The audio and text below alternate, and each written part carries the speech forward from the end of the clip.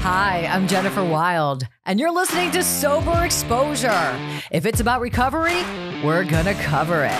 It's like one big therapy session, but it's free. So thanks for joining our dysfunctional family as we uncover recovery with Sober Exposure. Let's go.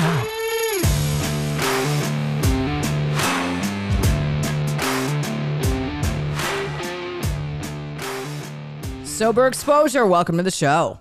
So, exposure. I've been exposing others now for months. This is kind of going to be, this is the hardest episode I've ever done. This is one of the hardest times I've ever gone through in my life. And it's time that we speak out about it. I speak out about it. So, I invited Will from the other side of hell because I'm on the hell side right now. And those of you that follow me on Instagram know that I relapsed. So I wanted to talk to Will a little bit about just everything because I respect him so much. And if I was going to sit here and talk to everybody about what happened, I would want Will by my side, just expressing your knowledge. You've been through it. You're a relapser yourself, and I don't see that you have a whipping stick. So I don't think you're going to beat me up too much, Correct. But this is a really, really hard episode. So, Will, I came on your show, and we talked about when by the way, welcome, Will, everybody. Welcome me. What a way to start a show. Debbie Downer. Wah, wah, wah. Welcome me. Me. Lucky you that you get to come on the show and hold my hand during this. I'm excited. I'm honored to be here to talk about this with you and walk through this journey, man. Yeah. We got a disease that's trying to kill us secretly inside our own heads. Everything that goes through our minds goes through a filter that's trying to get me to drink or use, right? So everything you say today, my brain is going to go, can I drink over that? Can I use over that? Everything that I do today, my head's going to be, and it's a quiet filter. It just picks stuff out and throws it at me a little piece at a time until it finds me at that vulnerable point where, my guard's down, and then I think about it, and we're alcoholics, man, fucking drug addicts. That's what we do. So I'm going to start with what started it with me. And you're like, every little thing tells us what we can use. And so I've talked about Kratom before and how bad it is for addicts. And I don't know about where you live, but Kratom Kava houses are showing up at every corner. Yeah, I never even heard of it until you told me. I'm the Kava Kratom spokesperson. Hi, baby. See, this will make me happy too. Maggie wanted to come and talk about the fact that He's glad you didn't die. Yeah. Well, yeah. Yeah. Who would feed her? Actually, She's not even my dog, but she's just another one to support me. So how this all went down was, outsides, all about the outsides, looking good. And I was it was coming. Relapse, they always say, happens way before the relapse. The problem is we don't see it. Right. Well, relapse ends with the use. It doesn't begin with using. It ends with using. Okay. All right. Thank you. That's why I invited you. Always putting things, that where they're supposed to be. So I went to go get my hair done. That's it. Nice little jappy Jewish girl wants to get her hair and nails done, and the back of my head, and I've joked about it before, that at my salon, right next to my salon, there's a Kratom bar. Mm-hmm. And it's always hopping, always cute boys in there, always whatever. So I'm in the salon, and somebody triggered me. Somebody walked in the salon, and they triggered me because it was somebody that I knew, I went to high school with, and I'm always comparing myself with. And the comparison, she was winning. She had a bigger ring. She had a better husband. She had a better car. So what does that tell a friggin' addict that's about to relapse? Just cover all this shit up. Yeah. Well, there's that filter, right? Like throwing the suggestion. I know how to feel better about this. Come on, buddy. Let's go. Right. Feel better. Exactly. And the thing that made me so mad too is, you know what? This is a girl that I actually like. So instead of being happy that she looked so good and was so on top of her game and her life, I was like, my filter, my voice is like, you're not good enough. She beat you in life. Everything. Fuck. And it's so all or nothing. It was self-sabotage. Mm-hmm. It was like, forget it. You're never going to win. You're never going to be you're never going to be anything. You're never going to be as good as her. She was better in high school. She's better now. And while my hair was processing with the with the foils and all, Sure. foils and all, You're cooking while you were baking over there. Yeah, while I was baking, I decided to get baked. So waiting for the timer to go off. Yeah. So I went next door and I took one tea because it's just tea and it's legal and it's tea and it's fine and all that bullshit. But meanwhile, my perception started to be distorted. Mm-hmm. Did you feel better? Oh yeah. Yeah. Okay. Right away? Sure. Yeah. Okay. It's like taking a hit of anything for the first time after you haven't gotten high in so long. And I just, it hit me right away. I felt great. And I was like, this is the answer. Fuck sobriety. Fuck everything I can use. And I'm going to do this and it's going to be fine. And yeah, I feel bad that I am the poster child for sobriety with my podcast. You can pull it off, right? Like you can still use and keep the podcast. Sure. I could still use, I could come on this podcast. I could tell everybody how great sobriety is. And then as soon as I stop pressing record, I can go in my bathroom and smoke crack. Nobody will know. Which, by the way, I didn't do. Okay. I didn't. Oh, you're sober today. I'm sober today. It started with the kratom and then the kratom turned to weed and then this and then that. And then the next thing you know, I'm in a full blown relapse. And I'm like, how the fuck did I get here? What do you mean by full blown relapse? Well, I went to my drug of choice, which is crack. Right. I'm shaking my head. Yes. Okay. Yeah. And now, and how fat, like, do you remember how long it took you to smoke crack for the first time? Like, because for me, it had been around. I slowly progressed into harder drugs. Like it was kind of the same thing. I started kind of innocently with sneaking beers. And this is when I was a kid when I was first experimenting, but I look at the progression and it was always like a little bit. And then I tried a little bit more beer and then, the weed. And then the weed became regular, but I wasn't going to do meth. I'm never going to do meth. And then I tried a little bit of meth and, it slowly progressed. But at this point, you went into a kratom bar and within the next 24 hours? Yes. 48 hours. Within the next 24 hours, you're back smoking crack. Like essentially. The progression is gone. Right. And do you remember how long it took for you to see somebody OD for the first time? Like it took years and years of use before we seen somebody overdose for the first time. But now we go back out on the street and within 24, 48 hours, people are dying around us. Like we really do pick back up where we left off. It's cliche, but there's a reason that's cliche, right? There's a reason that it's there because in fact, what we found is that's the truth. The disease definitely, like they say, this whole thing while you're in a meeting is out in the parking lot doing push-ups. And I hate these AA cliches, but yeah. So Will, let me just tell you, and I don't want to dwell too much on what happened with the relapse. I'm sober now. I went to Sedona. I went on a spiritual retreat. And I did a lot of healing there and a lot of thinking and it helped a lot. However, I gotta be careful about that too, because we're going to get to AA and things like that. Because I always just want to go to the crystals and the healing and the Reiki for my addiction. And that's just not what's going to keep me sober. I'm sniffing, not because I just did a line. I'm snorting because I got 10 dogs in the house at the moment. But anyway, so literally the progression, you want to talk progression, getting my hair done at a kava bar, getting kava tea, relapsing on my drug of choice. Noon, 1 o'clock. Right. Right. And then the timeline, by 11:30 p.m., I'm in some strange guy's apartment, and he proceeds to have a grand seizure while he's doing a hit, falls on the floor, hits his head, blood everywhere. And all I'm thinking of is, oh, cool, now I could steal his drugs. Sure. Yeah. Okay. A disease is live. And it's funny that I can relate with that. Like normal people don't relate with that, but that's an absolute legit thought for people like us. What else are you going to think?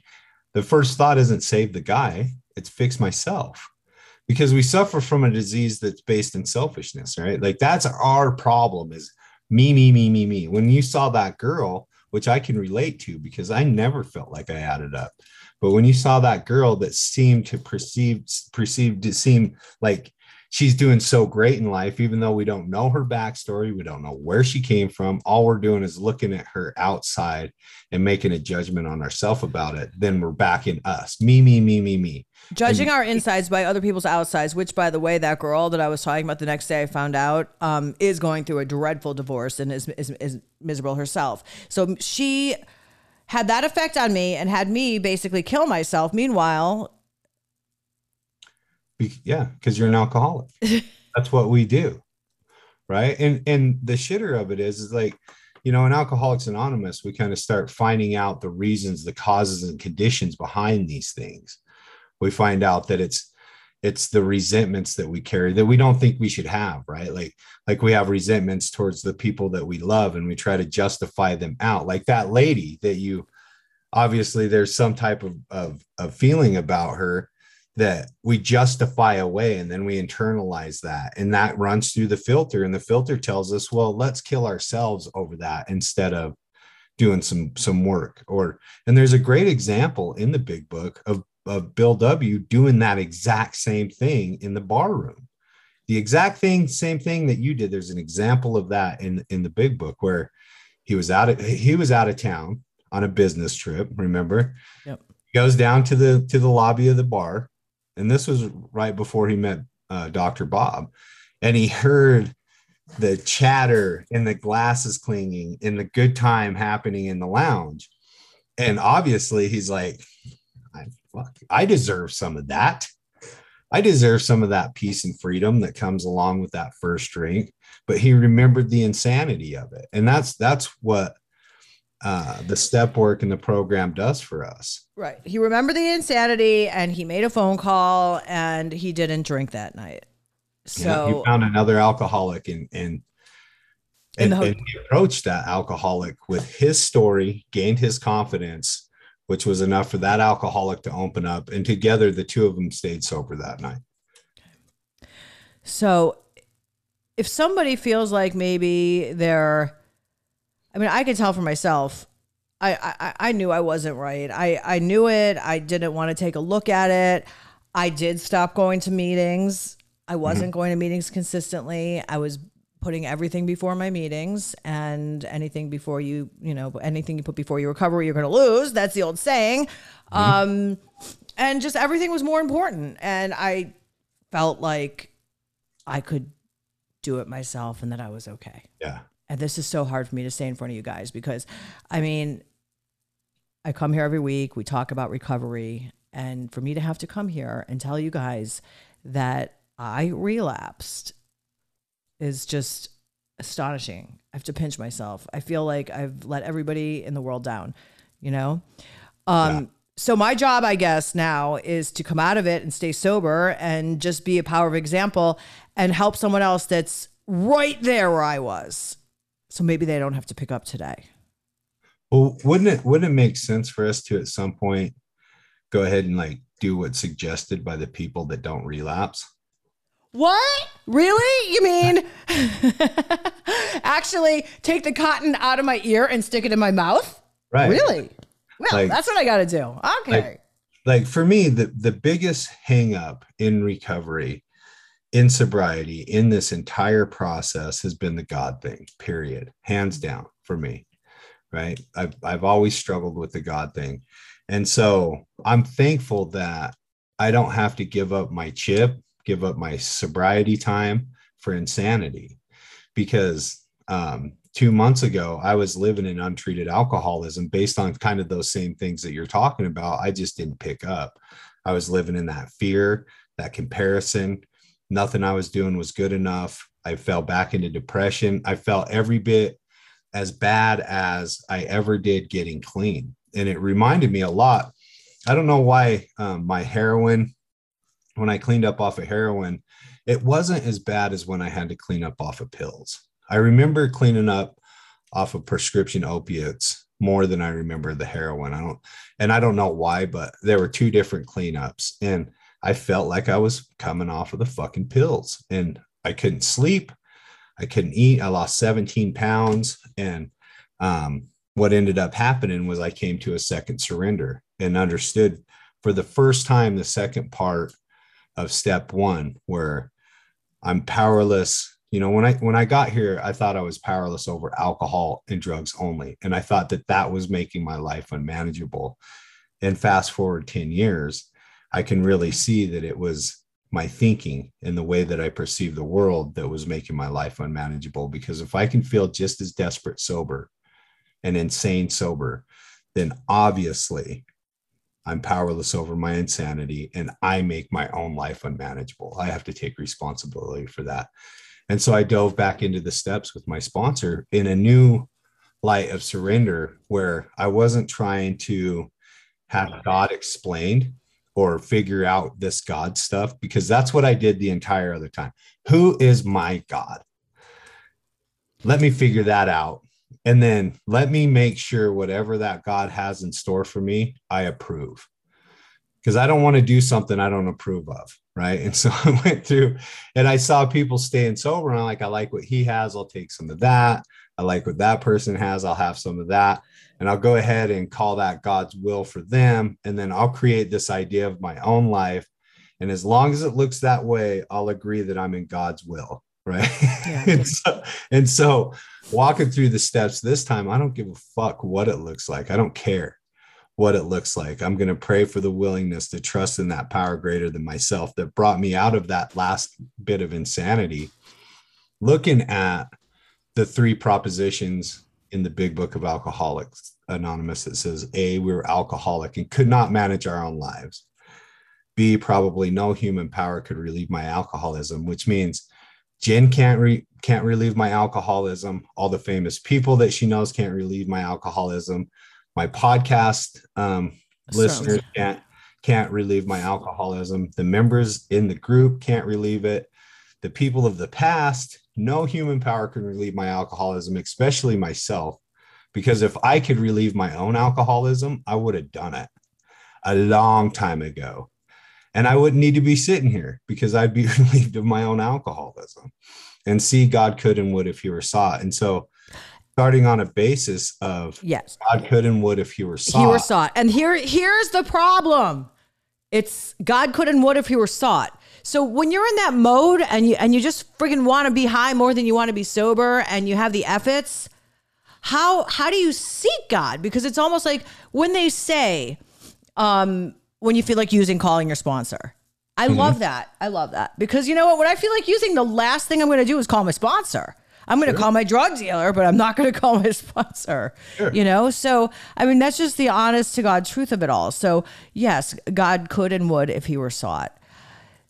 But I think here's the thing about that is if we take step 1 and step 2 and we come to believe that, and for me, originally, I came to believe that the process of the 12 steps could restore me to sanity. That was my original belief in a power greater than myself. I believed that if I did the 12 steps to the best of my ability, I would be restored to sanity.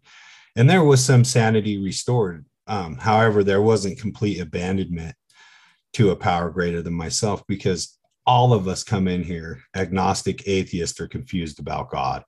All of us. And you came in a total atheist, right? I came in originally as a born again Christian, because that was the faith I was given at birth. I went through the 12 steps twice trying to cling to that belief that was given to me. And I was miserable. And in about 5 years sober, I heard a guy sharing at a meeting, and he was talking to his family who were all really religious people. And they're like, well, you're not going to church and you're just doing these meetings, and, you know, we're concerned for your soul. And he's like, look, I love you guys, but I'm not a Christian. So leave me the fuck alone, or you can fuck off. Like, I'm okay. I don't believe what you guys believe. And it was the first time that I'd heard anything like that. And I Well, was like, well, fuck.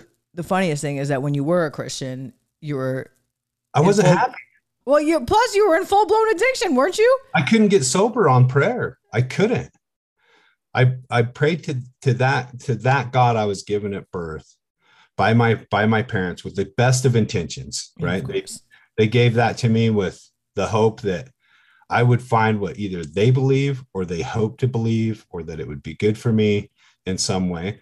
But that wasn't me. Alcoholics Anonymous is a program for people like me to gain a relationship with a God of my understanding. Christianity is for people like them to gain a relationship with a God of their understanding. And I could not wrap my head around that God. Yeah. Right. And because they would come to me and I'd be in a meeting and you guys would be talking about the grace of God.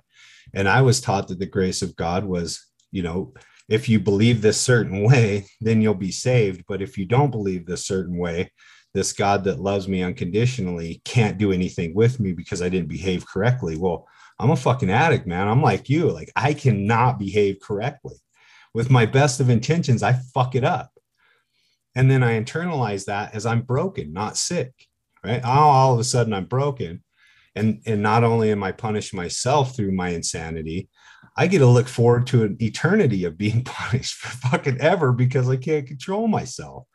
And so I let go. I did some spiritual work and I was able to let go of that completely. So what kind of spiritual work? What? So what I did is I've worked the steps, right? And it was working. Like, I had my resentments out. I had my amends list. Like, I did all 12 steps. I wasn't happy and I needed to change something. And so I had heard through listening to spiritual teachers like Alan Watts and Wayne Dyer, these gurus, the guy that wrote Edgar Tolle, all these real spiritual, not religious people. And I heard that people should take a 24-hour vow of silence. Just try it. Try a 24-hour vow of silence and see what happens. And so, and I also heard Alan Watts say, if you really want to get to know yourself, really go into the woods and be alone. And so I took that literal because I was so confused about how I was feeling about this stuff. And so I took a 5-day walkabout into the high Uintas in Utah. And it's like a 7.5-hour hike up to this lake called Lake Kermasu. And I was all by myself. And my intention was to go up there and call out the devil. Like, motherfucker, if you're there, I'm tired of being afraid of you. I'm tired of you fucking with me, because that's what I'm taught, that there's this deity out there that's fucking with me, that's tempting me to do bad shit. And that's putting me in a position to get put into hell. Like I'm not in control of any of this stuff. And so I went up there by myself in a vow of silence. I didn't take hardly any food. And when I thought you were going to say I didn't take hardly any mushrooms. No, I didn't take any mushrooms. It's been a long time since I took mushrooms. I was like 5 years sober at that time. And so I went up there and I didn't know what was going to happen. I just went up with the intention of being alone in the woods in silence. And so that's what I did. And as I was up there camping, I set up my shit and I was sitting in my camp and I looked up in this lake is in this huge giant bowl and there's still snow up around it. And the lake is all just snow runoff. So we're really high up in the Uinta Mountains. And I saw this cave across the lake and I was like, I'm going to go up there and meditate. I'm going to go fucking sit down and fucking zen out and, connect. And so the next day I walked around the lake and I started climbing that mountain. And what happened was, as I was walking through the forest, I could recognize that forest didn't give two fucks whether I was there or not. It was fine that I was there, and it would have been fine if I wasn't. If I fell over dead, it would do its thing, right? Like, nothing in it cared that I was there or didn't. It was judging me not. It didn't care what I looked like, where I came from, how much money I made. And so as I was walking through, I started looking at these trees and I was like, that's kind of a funky looking tree, and then I was like, there's not very many animals up here. Like, kind of a animalless forest, and this ground's wet. I started finding myself judging this forest, right? Like I'm making judgments against this natural thing. And so God messed up on this part. Yeah, exactly. I made it up there, and what came out of it was like I didn't have anything to judge me. And so I didn't have any way to determine who or what I was. Like, down here, I'm a supervisor, I'm a dad, I'm a member of AA, I'm a son. Down here, I'm all these things, but up there, I wasn't any of those things. And I was all those things. And what I realized is I had all these identities that I was attached to. And a lot of them I gave myself, and a lot of them were given to me through other people's opinions. And so I took out a piece of paper and I wrote down every single label name that I had for myself, starting with William, William, Will, Willie, Bill. I've been called all those things, Billy Bob, and then male, man, son, boss, American, human, fat, ugly, smart, dumb, like anything I've ever called myself or been called: criminal, drug addict, alcoholic, inspiration, liar, like everything that I've ever been called and I have identified with, I put on this paper, and it filled up 2 sides of that paper. And I looked at it in reality that I had all these labels, and it's no wonder I'm fucking confused. Like I'm all these things and I'm none of these things. Who am I? It's like, I not to bring up Instagram, but I did an Instagram post about that. Who am I? And then I did the points where, like, that's the big trending thing. Everybody points. I'm a mom. I'm a this. I'm a sister. I'm a friend. I'm a lover. And nobody understood it. And there's one of my favorite gurus, David G. I talk about him a lot. David G. David J.I. is how he's spelled. But when I'm my best self, I meditate with David G every morning, some sort of guided meditation, and he has a morning meditation. And the first question he asks is, who am I? Right. And he asks us to meditate on that for like 30 seconds. And usually I'm like, you're a bitch, you're a, I mean, I'm totally telling myself names, but that is such a sacred question. Who am I? That's a sacred question. Yeah. And we're all those things, right? I am a dick, but I'm also not a dick. Right. So where am I going to put my focus? And so I decided that I was going to take that paper and burn it and rub the ashes on my body and jump in this lake naked. And so that's what I did. And when I came out of it, because we're ceremonious people, right? Like, that through your meditation and your symbols and that kind of stuff. Like, we love tradition as a species. We have traditions, we have ceremonies, we celebrate things. So stuff means certain things to us. And so I did that. And when I came up, I decided there probably is no God. Like, I don't see the evidence for that, through everything that I've read. And it rocketed me into a position where I could explore the things that I was always afraid of. Like, I could look into Satanism. Like, what do these Satanists really believe? Who are they as people? And I was able to do that, and talk with them and go to the Satanic Temple and find out, that they're all just mostly atheist Satanists. Like, they use it as a symbol, and they're just people trying to find their way. What are the Buddhists? What is atheism? And all those things, because I was confused about it. And that carried me through the next almost 5 years of sobriety, pretty convinced that there was no God. But like I said, when I got sick again in sobriety and was every bit as desperate sober as I was using, I realized that I couldn't cure myself. Nothing that had worked the previous 10 years worked. And I had to do a new surrender and be willing. I'm willing to accept that possibly there probably maybe is a God based on the stuff that everybody in Alcoholics Anonymous is telling me. So why not try it? Because I don't want to drink. I mean, yeah. And the God thing is so important. And I kept saying I'm going to let God down and everything. But like where I'm at right now and where some people are at right now is such the beginning where. So where do you start if you don't have that faith in God, or if you lost that connection with God and you don't want to use, and your disease is screaming so loud to use? But so God isn't, I mean, yeah. I mean, for me personally, I started back at square one. I recognize that I'm powerless over my insanity. Like everything's fine. I'm getting my hair done. I have this podcast.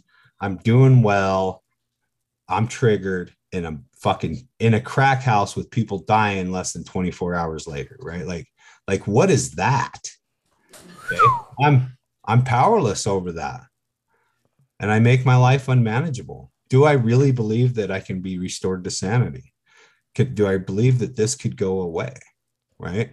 And then in step 3, am I willing to turn my will and my life over to the care of God as I understand him? Well, how do I understand God? I don't at all. But my sponsor had me write out. The first thing he had me write out was how has God showed up in your life? Powerful. And so for me, a lot of it is coincidence. And I just changed the word coincidence to a God shot. Like we decide whether or not to believe in God. It's a decision that we make. Right. And I have this huge reputation of being an atheist. I built a strong, profound reputation around, I don't need God. I'm doing this with the help of other alcoholics and myself. Right. And then to come back around is basically the way that you feel as a relapse. Like I'm embarrassed. I'm shy. I don't want to talk about it. I don't want to say that I'm willing to try the God thing because I found myself so sick. The only difference between what you did and what I did was you picked up. You picked up a drug and I picked up the solution. And so I'm here sober on step 8 while you're there sober on step 1. Struggling at step 1 at that. Struggling. Right? Because once you wake it up, like, let me tell you, there's a couple things that I learned in in this relapse. Like, obviously the relapse is the last thing to happen and everything. But, you know, when people say relapse is a part of recovery, I don't like that. I don't. Because you know what? If you have a mind like me, that's telling me relapse is a part of recovery. So guess what? Okay. It's just a part of recovery. You know, you can go out and use, because that's about smoking the pipe. It's a part of my recovery, you know, because relapse is a part of recovery. My friggin' ass it is. My ass. My sponsor actually says he's never relapsed. He's got 20 years now, but he's a retread, in and out, in and out, in and out, in and out, in and out. And he says, you know, relapse isn't a part of my story because once I settled down and I did what was suggested, I've never had to pick up again. And I thought, fuck, you know, maybe there's some, because if we're not done, we're not done. And so that's something that he uses, right?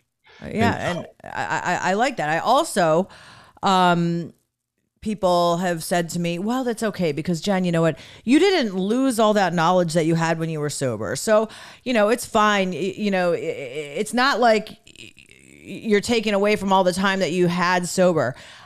I disagree, because you know what? It took my soul, and I feel like I'm at square one. I feel like I'm somebody that has never had one day of sobriety in her life, where I'm at right now. And I hate to admit it, but it's just kind of where I'm at and how I feel, you know? Yeah. And what does the big book of Alcoholics Anonymous say? Rarely have we seen a person fail who has thoroughly followed our path. Thoroughly. And so there's probably something thoroughly missing from that path, because if it works for me and I'm the same as you, what are you not willing to do that I am willing to do? Right? What is my sponsor willing to do that I'm not willing to do when I was going out and relapsing, right? And what I found is that most of the time I'm finding excuses to not merge myself into sobriety. I don't trust God. I don't trust God with the plan that he may or may not have for my life. I need God, if there be a God, to show me the plan that he has, submit it for approval, right. Let me make some adjustments, and then send it back to him, and have it come to pass. But I'm a fucking idiot. I'm a fuckhead. And that's one of the things that me and my sponsor talk about all the time, is that I'm a fuckhead. He says the same thing about himself. It's like, we're fuckheads, man. We think about ourselves. And so if I give me what I think is best for me, this is as far as I'm ever going to get. right? But if I can let go of what I think is best for me and just trust the process, then perhaps there's something better.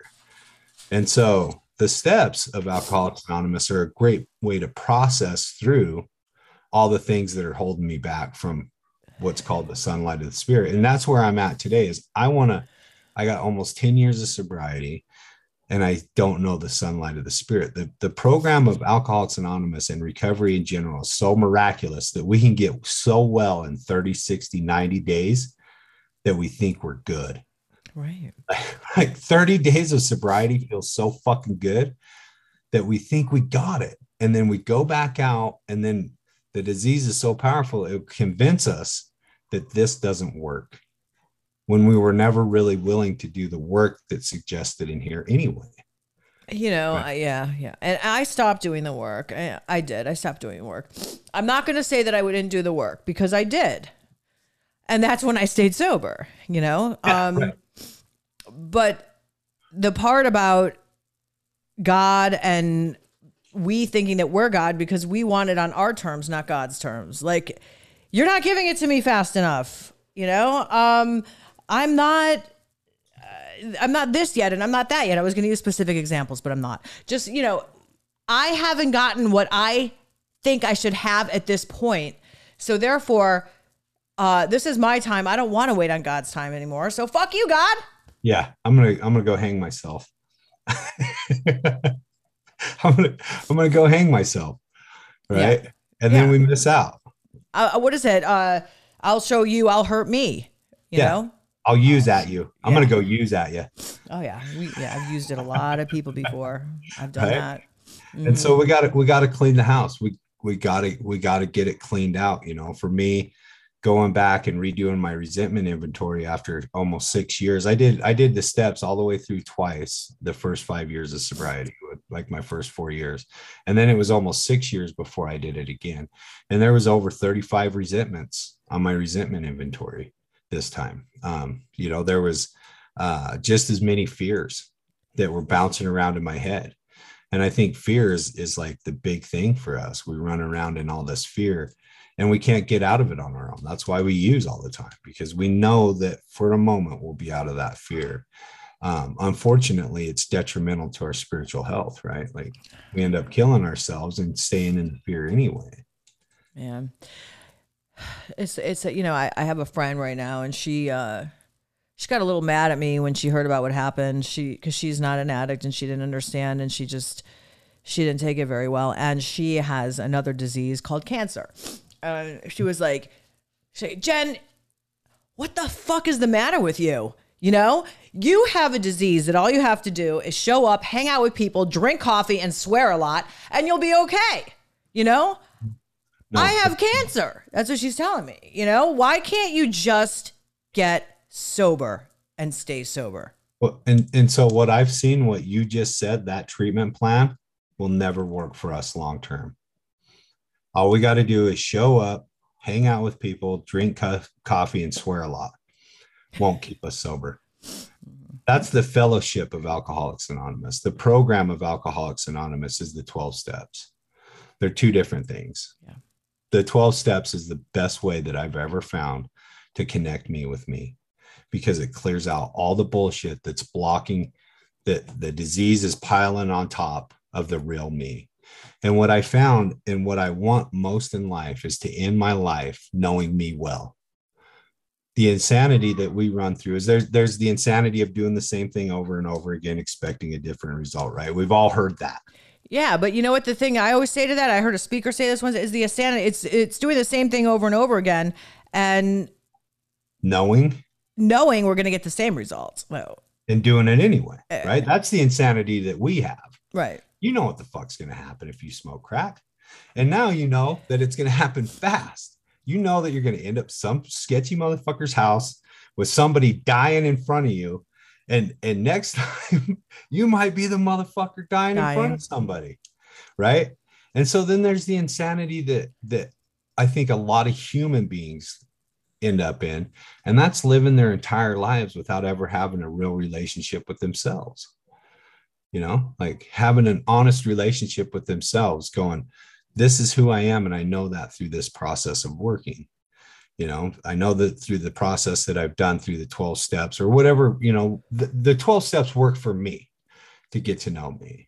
And I'm a scared, untrusting child at heart. Like, I've been hurt too many times, too many different ways.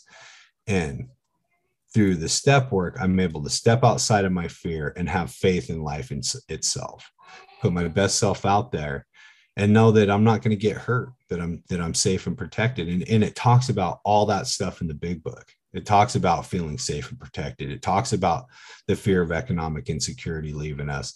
It talks about how God doesn't make too hard of terms for those who seek him. It talks about him, being able to be granted the willingness to do the hard things and walk through those things without fear of reproach or any of that stuff, because we're doing the work. And as we do step 1 to step 2, a lot of times people think and see in their mind, when they hear the 12 steps, they think of a staircase, right? They think 12 steps up to something. And I think 12 steps away from something. So if this microphone's my last drink and I take one step that way, I'm a little bit further from my last drink. And I take another step, I'm even further from that drink. And another step, I'm even further. But the minute I start coming back, because the way that we gain it is the same way that we lose it. Usually you get to step 12, working with others, you're going to meetings, you're doing all the stuff. You stop going to meetings, you stop talking to your sponsor. Then you stop praying and meditating. And then you stop doing that personal inventory. And then you stop making amends to people. And then you take back your character defects. And then you go back into fear, resentment, and poor sex and harming other people. And then you take your will back from God. And then you don't think that there's anything other to do because you're back in insanity. And all of a sudden you're not powerless over the drink again. And you're back at the drink and you're drinking. And then you got to take 12 fucking steps. Banging yourself up, banging on the bar, like they say in the big book, saying, how the hell did this happen? Right? Where had been my great resolve? Yeah, right. Right. If we take those 12 steps away from it, then we're 12 steps away from our last drink. And it's hard to just reach and grab it. It takes some work to get back to where we were. And there's going to be signs and there's going to be signs, there's going to be roadblocks, there's going to be conditions, there's going to be miraculous things happen in between me and my next drink. Right? At this point, we don't relapse on accident anymore. There's some thought that goes into it. And there's this pulling on our spirit that goes, oh, fuck. I should probably do something different. Fuck it. Right. Yeah. I have a terminal case of the fuck it's that will kill me one day. Mm-hmm. Yeah. The most horrible of death. Yeah. And so what happens because in the promises, they say sometimes quickly, sometimes slowly, they will always materialize if we work for them, right? That's what they say. And right. The thing is we're addicts and we want when we want it. So what if it's sometimes slowly and we don't find them materializing? Well, that's where the faith comes in, I guess, huh? Yeah. And we want the step 9 promises when we're not even done with step 1 anyway. That's our fucking problem. Don't you love when people are like 2 days sober and they're like, okay, so I went to my meeting and I have an amends to make. And they want to make all their amends when they're 2 days sober. Yeah, it's like. And then when it doesn't work out, it's like, you didn't thoroughly follow our path. Get a sponsor. Get somebody that knows the process. So here's where I'm going to get real. AA is not immediate gratification enough for me. Reiki, energy healing, crystals, bowls, all that gives me immediate gratification. So if I'm not feeling the immediate gratification, I'm going to lose interest. And then I got to the point where I started going to, this is just what happened. I'm just getting, what happened is I lost my faith in AA. I was like, fuck it, this is all taking too long. Sure. What else can and then I have all these people on my podcast that have alternatives to AA. And they're talking about the alternatives to AA, other things that you can do to get sober. Is it, have you tried them? Someone mentioned ketamine therapy. I wanted to dive into that before I got sober again because I was like, well, I can't do this when I'm sober. So, but maybe this could be an answer. I wanted it to be the answer so bad, the ketamine therapy, because that would mean I would get to get high 5 times a day, or 5 times a week with a doctor. So I did it. It was great. I sat there. They got me. They shot me up with ketamine. I had a high end trip, and have been depressed ever since. No, it didn't open up any trauma. It didn't heal any trauma. It didn't do anything except get me high and more depressed. Right. But I listened to it because that's the suggestion I wanted, because I wanted the easier, softer way. Yes. I want to get high. So, right. So then, we've had people talk about, microdosing. We've had the California sober thing, and everybody knows I've made it clear enough how against all that shit I am, because I know that that's just a bunch of bullshit. That's because deep down inside Jen, she knows that using any mind altering, feeling changing, mood changing substance is detrimental and will lead her back to crack. At a deep level, she knows that's the ultimate truth. However, we're at a split with ourselves that says, yeah, but I like to get high. That's why we got high for so long. Unfortunately, it doesn't work for us anymore. And we still hold on to the romantic dream that one day we'll reconnect with our lover. We're like the boy whistling in the dark to keep his spirits up, knowing deep down that he would give anything for a drink or two to get away with it. And that luxury is gone for people like me, who believe at the deepest level that I really am an alcoholic. I base that on the way that when I take one, I can no longer control my consumption of it, right? And I cannot stop on my own power of will. I end up in jail or a hospital every time. And so it's been that way every time I've ever used. My dad used to say, because he died 20 years sober. But this is kind of gross and morbid, but it's the perfect thing to describe alcoholism and drug addiction to someone that doesn't understand it. He'd be like, so you want to control your using? And in his raspy ass hard voice, people wonder why I'm so hard and swear. My father was just like, this is how he would make analogies. You want to control your alcoholism? Yeah. Try and control diarrhea. It's the same thing. Yeah. Eat a box of laxatives and try to control that. Shit. Yeah. Yeah. And that's what it's like for me, because it creates an obsession inside of my mind. It feels so good and relieving that it creates an obsession that I'm willing to harm everybody in my path to continue that. And then I'm completely afraid of what my life will be like without it. Right. And so there has to be some type of intervention. I start breaking the law. I start harming people. I start becoming violent. I disconnect. And that's not who I want to be. Right. For me today, I hold on to something that I heard recently. And, I talked a little bit about that grace thing. And like, what if I'm sober by grace, by God's grace? And that's a hard thing for me to say coming out of my atheism. But somebody told me I have 3 kids that have never seen me drunk. I didn't start a family until after I got sober. How? I don't know. It's not like I was this gleaming example of safe sex and monogamy. So how I didn't have any children before that, I don't know. But when we had our first son, Isaac, Avery, my wife, and Isaac, neither one of them knew how to breastfeed. She'd never been a mom and he had never been born. So it was new to both of them. And this guy said, God's grace is like a mother breastfeeding her child. She does it because that's what she does. And so if I can grab a hold and go, okay, like I don't owe nothing. I'm sober by God's grace because God got me sober because that's what God does. That kind of like, okay, I have this program and I have these people in my life because that's what God does. Like if I can grab that and internalize that and not feel like I'm going to get a bill in the mail later, that's a huge problem for me. Yeah. Like if I think that I'm going to have to pay for my sobriety at some point in the life that I have, I know I'm going to fail at it because this is so great that there's nothing I could ever do to pay for this.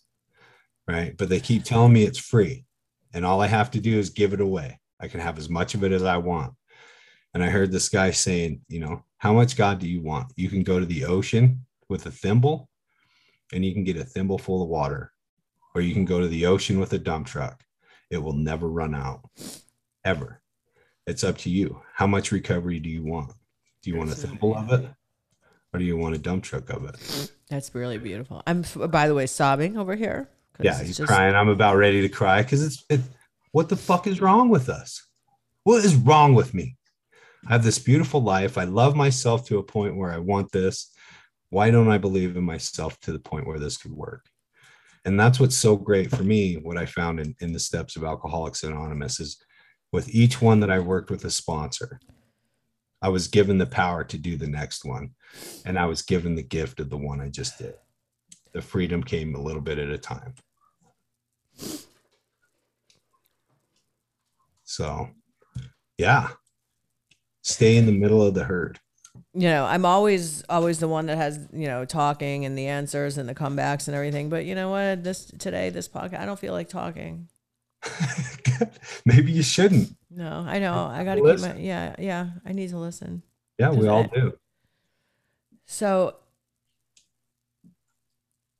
what I'm hearing is that, in a nutshell, put the plug on the jug. Take your dogs outside, because can you hear my dogs barking throughout the whole thing? Yeah, that was the first time.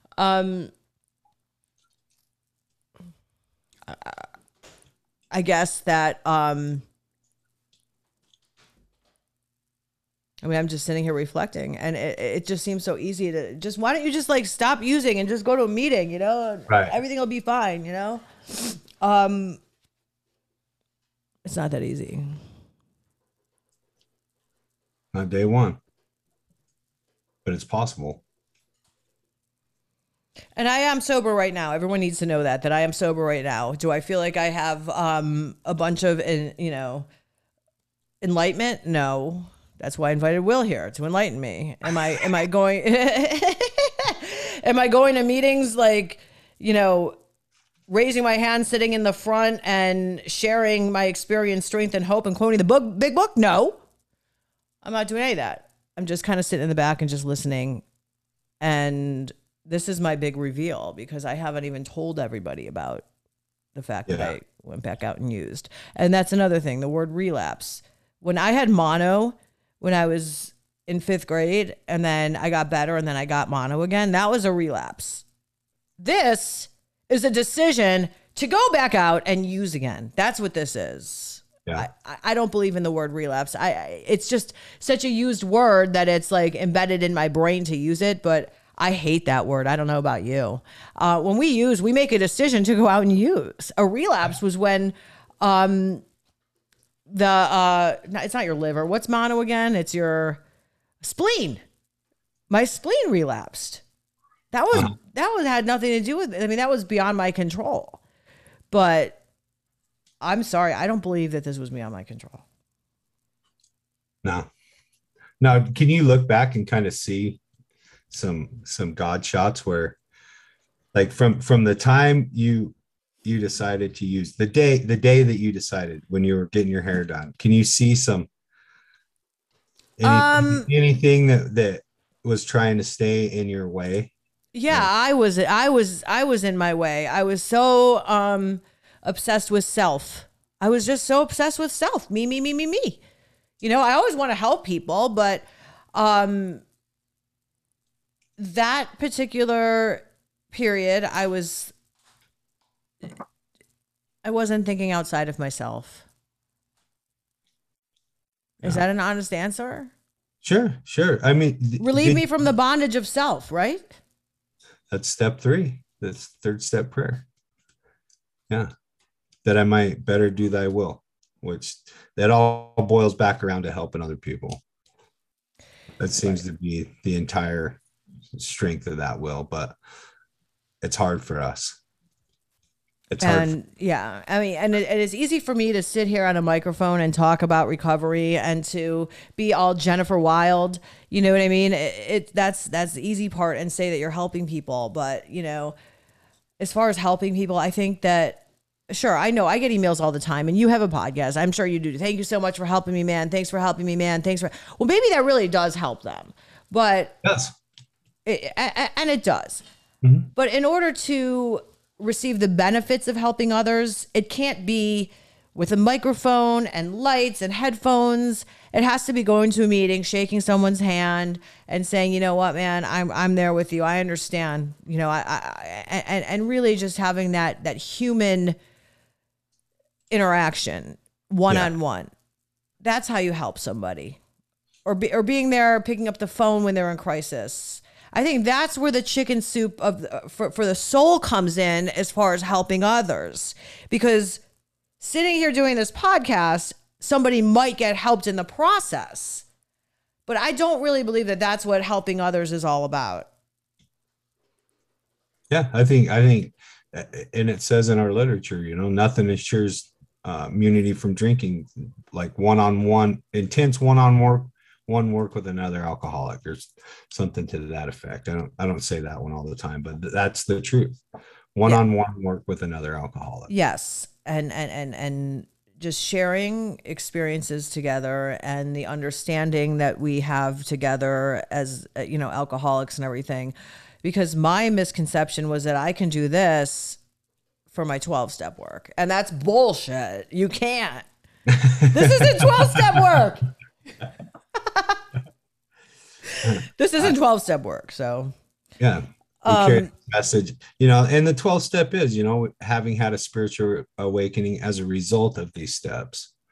Right. And the cool thing is that we have a little bit of a spiritual awakening and psychic change with each one of those steps, and it equals out to a giant change of lifestyle, mindset, and perception in step 12, as we watch the people we work with come through and have the lights turn on and gain their respect back, and all those things. It's just such a beautiful thing, and it helps us stay out of self.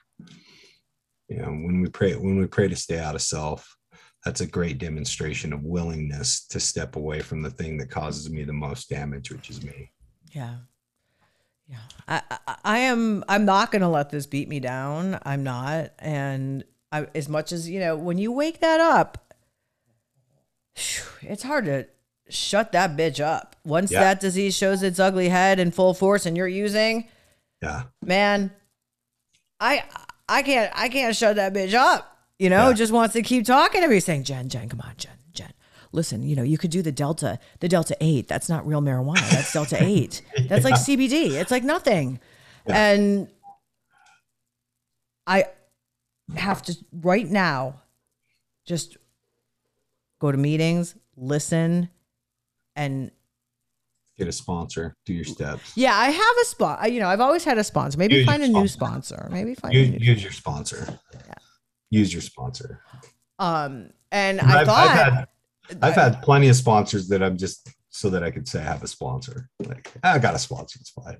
Right. Yeah. It's okay. Right. Yeah. I have a sponsor. What do you mean I don't have a sponsor? I have a sponsor. Her number's right in my phone. Yeah. Okay. Well, when was the last time you dialed that number? Right. Last time she made me uncomfortable. Oh my God. Inside a addict's head. It's not a place. It's not a pretty place. It's not.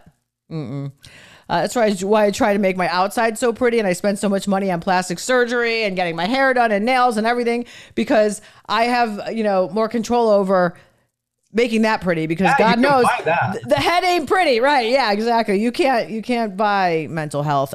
Sorry, therapists. You really can't. You can't buy spiritual wellness. It's something that's worked for, unfortunately. So, all right. Somebody that is going through what I'm going through, thinking of relapse, about to relapse, just relapsed and can't get out of it. No, see, only if you see me on YouTube, you'll have this one. The number one thing that you would recommend, just go to a meeting. And announce it. Yeah. Talk about it.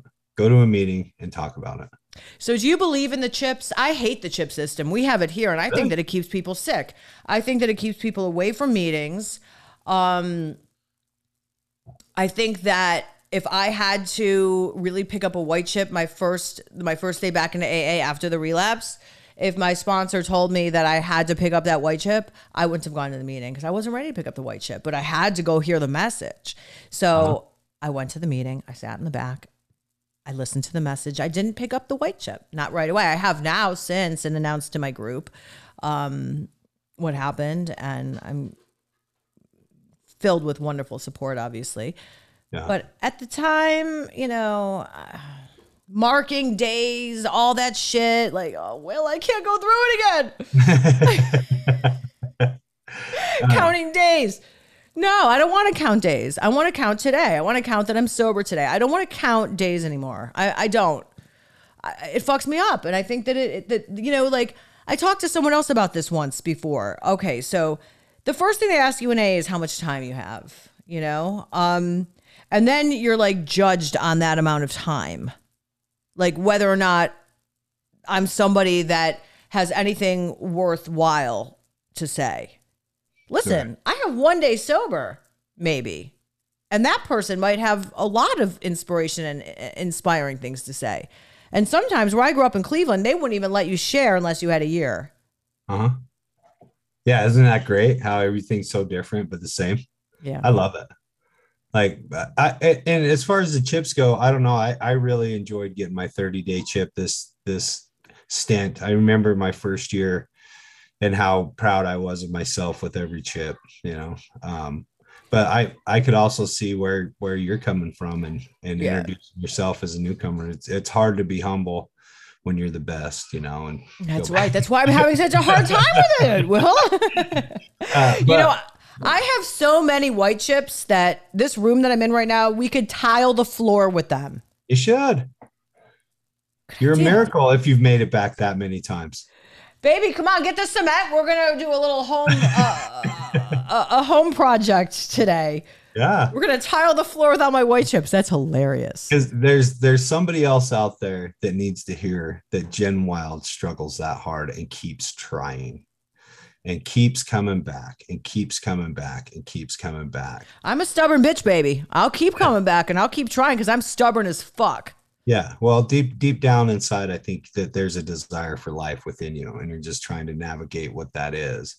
And I think if you be like me, you know that there's some type of answer in the rooms of recovery, even if we don't get it all the way. Compassion is really the way to this message. We've got to be compassionate with ourselves and compassionate with others, because if we scream at the alcoholic, like if I talk to you the way that you talk to you, this conversation would not happen, right? And so if we can get you to talk to you the way that I talk to you, which is kind of the goal, right? That place of compassion and understanding and solution-based conversation, then that's where the change starts happening, when we share our struggles and they're well received, right? Because the trauma that we suffered at such a young age with trying to be open and honest, and the backlash that came from the people that we trusted, put us in a deep space of safety. Like we hid that vulnerability deep, fucking deep, and we'll be goddamned if anybody's going to hurt us again, right? And so we come in here around the people that suffer like us,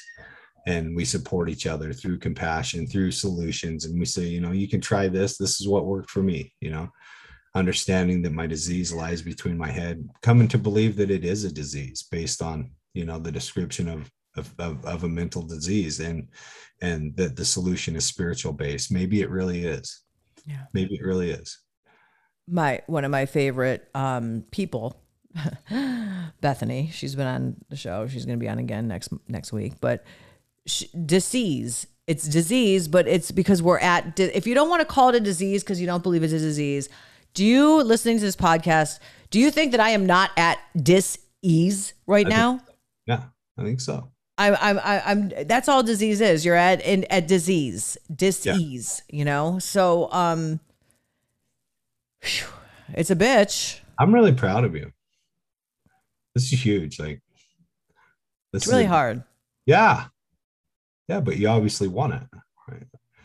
I like the podcast better where I have like fun musicians playing guitar and we get to sing and dance and have fun and celebrate recovery. So, but this had to be said. And Let me get it. Where's my guitar? go bring it. Come on.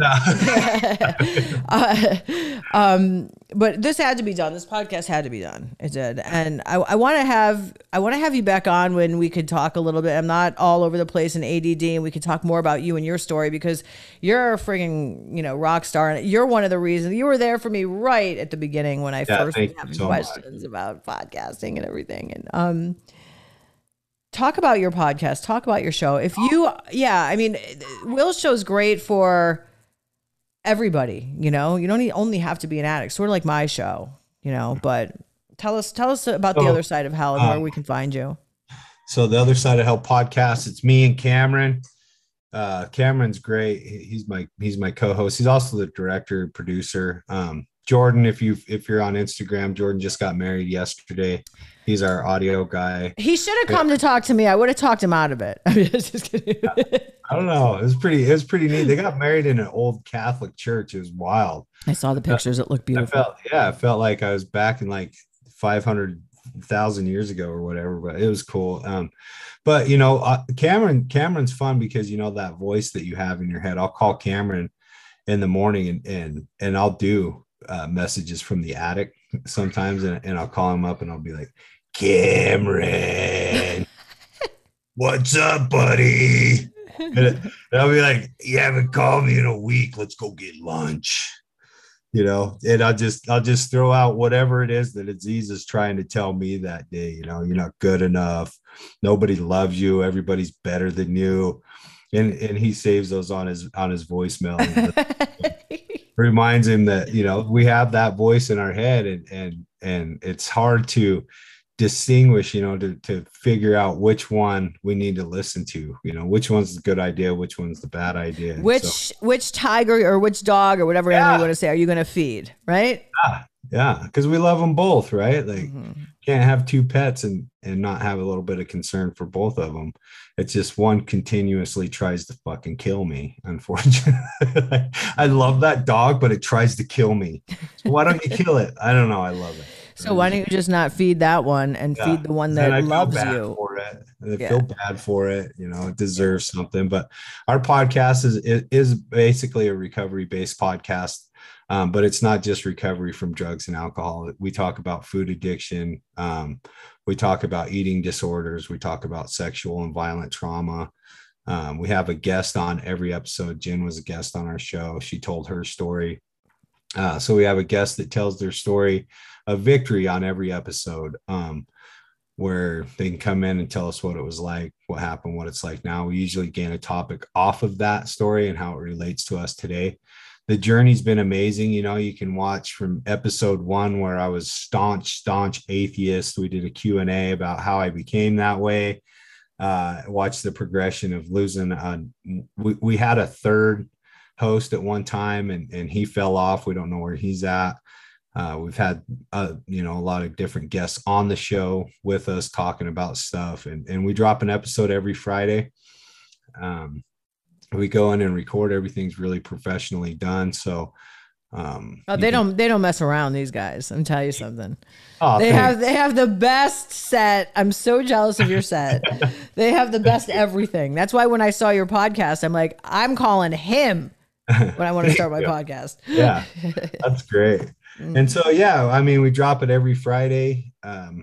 We try to get as many people as we can. We try to touch as many people as we can, and really just try to break down that barrier of us thinking that we're different, because I know that a lot of times I'll try to think that whatever I have going on is different from somebody else. And the more that I can get a message out there that everybody can relate to, or I can say something that you understand and they understand, even if it's not the same thing, we're proving that we really are connected. And I think that connectivity is so important right now, whether you're in sobriety or not, so you can find us on YouTube at the Other Side of Hell podcast. You can find us on Spotify, all the listening platforms. Our main social media is the Other Side of Hell Recovery podcast. We recently put recovery in there hoping we'll get more traction in the recovery community. We're trying to get it out there. So we just dropped episode 91. We've been doing this for like almost 2 years, and I've grown a ton from it. It's been great to get to meet you. Like, you're in Florida, I'm in Utah. Yeah. And we're here just chopping it up and trying to find that solution for the problem that we have, which is us. Get the fuck out of me. Too much me. Not enough you. Yeah. And not enough we. Not nearly enough we. Because I like to isolate. I do. I just like to isolate into my little world and make sure everything looks good on the outside, but dying in the inside and isolating, and right there in a nutshell is exactly what happened. Yep. So I'm really proud of you. Thank you for coming out and being vulnerable and trying to heal. Listen, I want to be a rock star at everything. I want to be the rock star at sobriety. I want to be, I'm a recovering perfectionist and obviously relapsed in that. And this was not an easy episode. And I don't want to, I want to like end it early. Usually they go longer, but I'm going to end it early because of the fact that how much more can I talk about this? Right. I'm going to end it early and go to a meeting. Sure. Good. You think I'm kidding, but I need to like, you need to be in the middle of the herd right now. Yeah. You need to be around as many people that are sober as possible. Stay away from as many people that are using as possible. Protect yourself. I don't hang out. This is the least favorite podcast I've ever done, Will. Well, you're welcome. Love you very much, but I just didn't enjoy this one. Yeah. Well, I just want to say, everybody, look at how well Jen's doing right now. Like, everybody look. And it's an honor to be here. Okay. Well, I love you. I want to have you back, and I want you to tell your story and just have the focus all on you. Okay. Sure. And, I would love it. Yeah.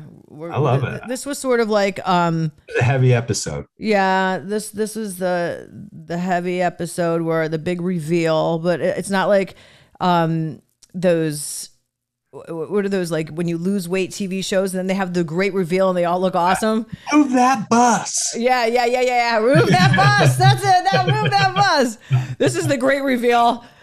Hey, can you cover me up with that bus? Because I don't want to see anybody. Yeah. But it had to be done. And like I said earlier, there's no one else I would have rather had on here to talk about the fact that, I'm human. I wasn't doing everything I needed to do. And there's a little bump in the road. Yeah, but fuck this shit, Jen. Let's get sober. Fuck this. Fuck all that, man. Let's get sober. That's going to be my new t-shirt. Fuck this shit, Jen. Let's get sober. Yeah. Fuck yeah. Do it. All right. Thank you, Will. Thank you so much. And this has been the very special episode of Sober Exposure, the Relapse Edition. Need more? Of course you do. The show's all about needing more. Go to my website at soberexposure.show or get stuck on my Instagram at soberexposure_podcast.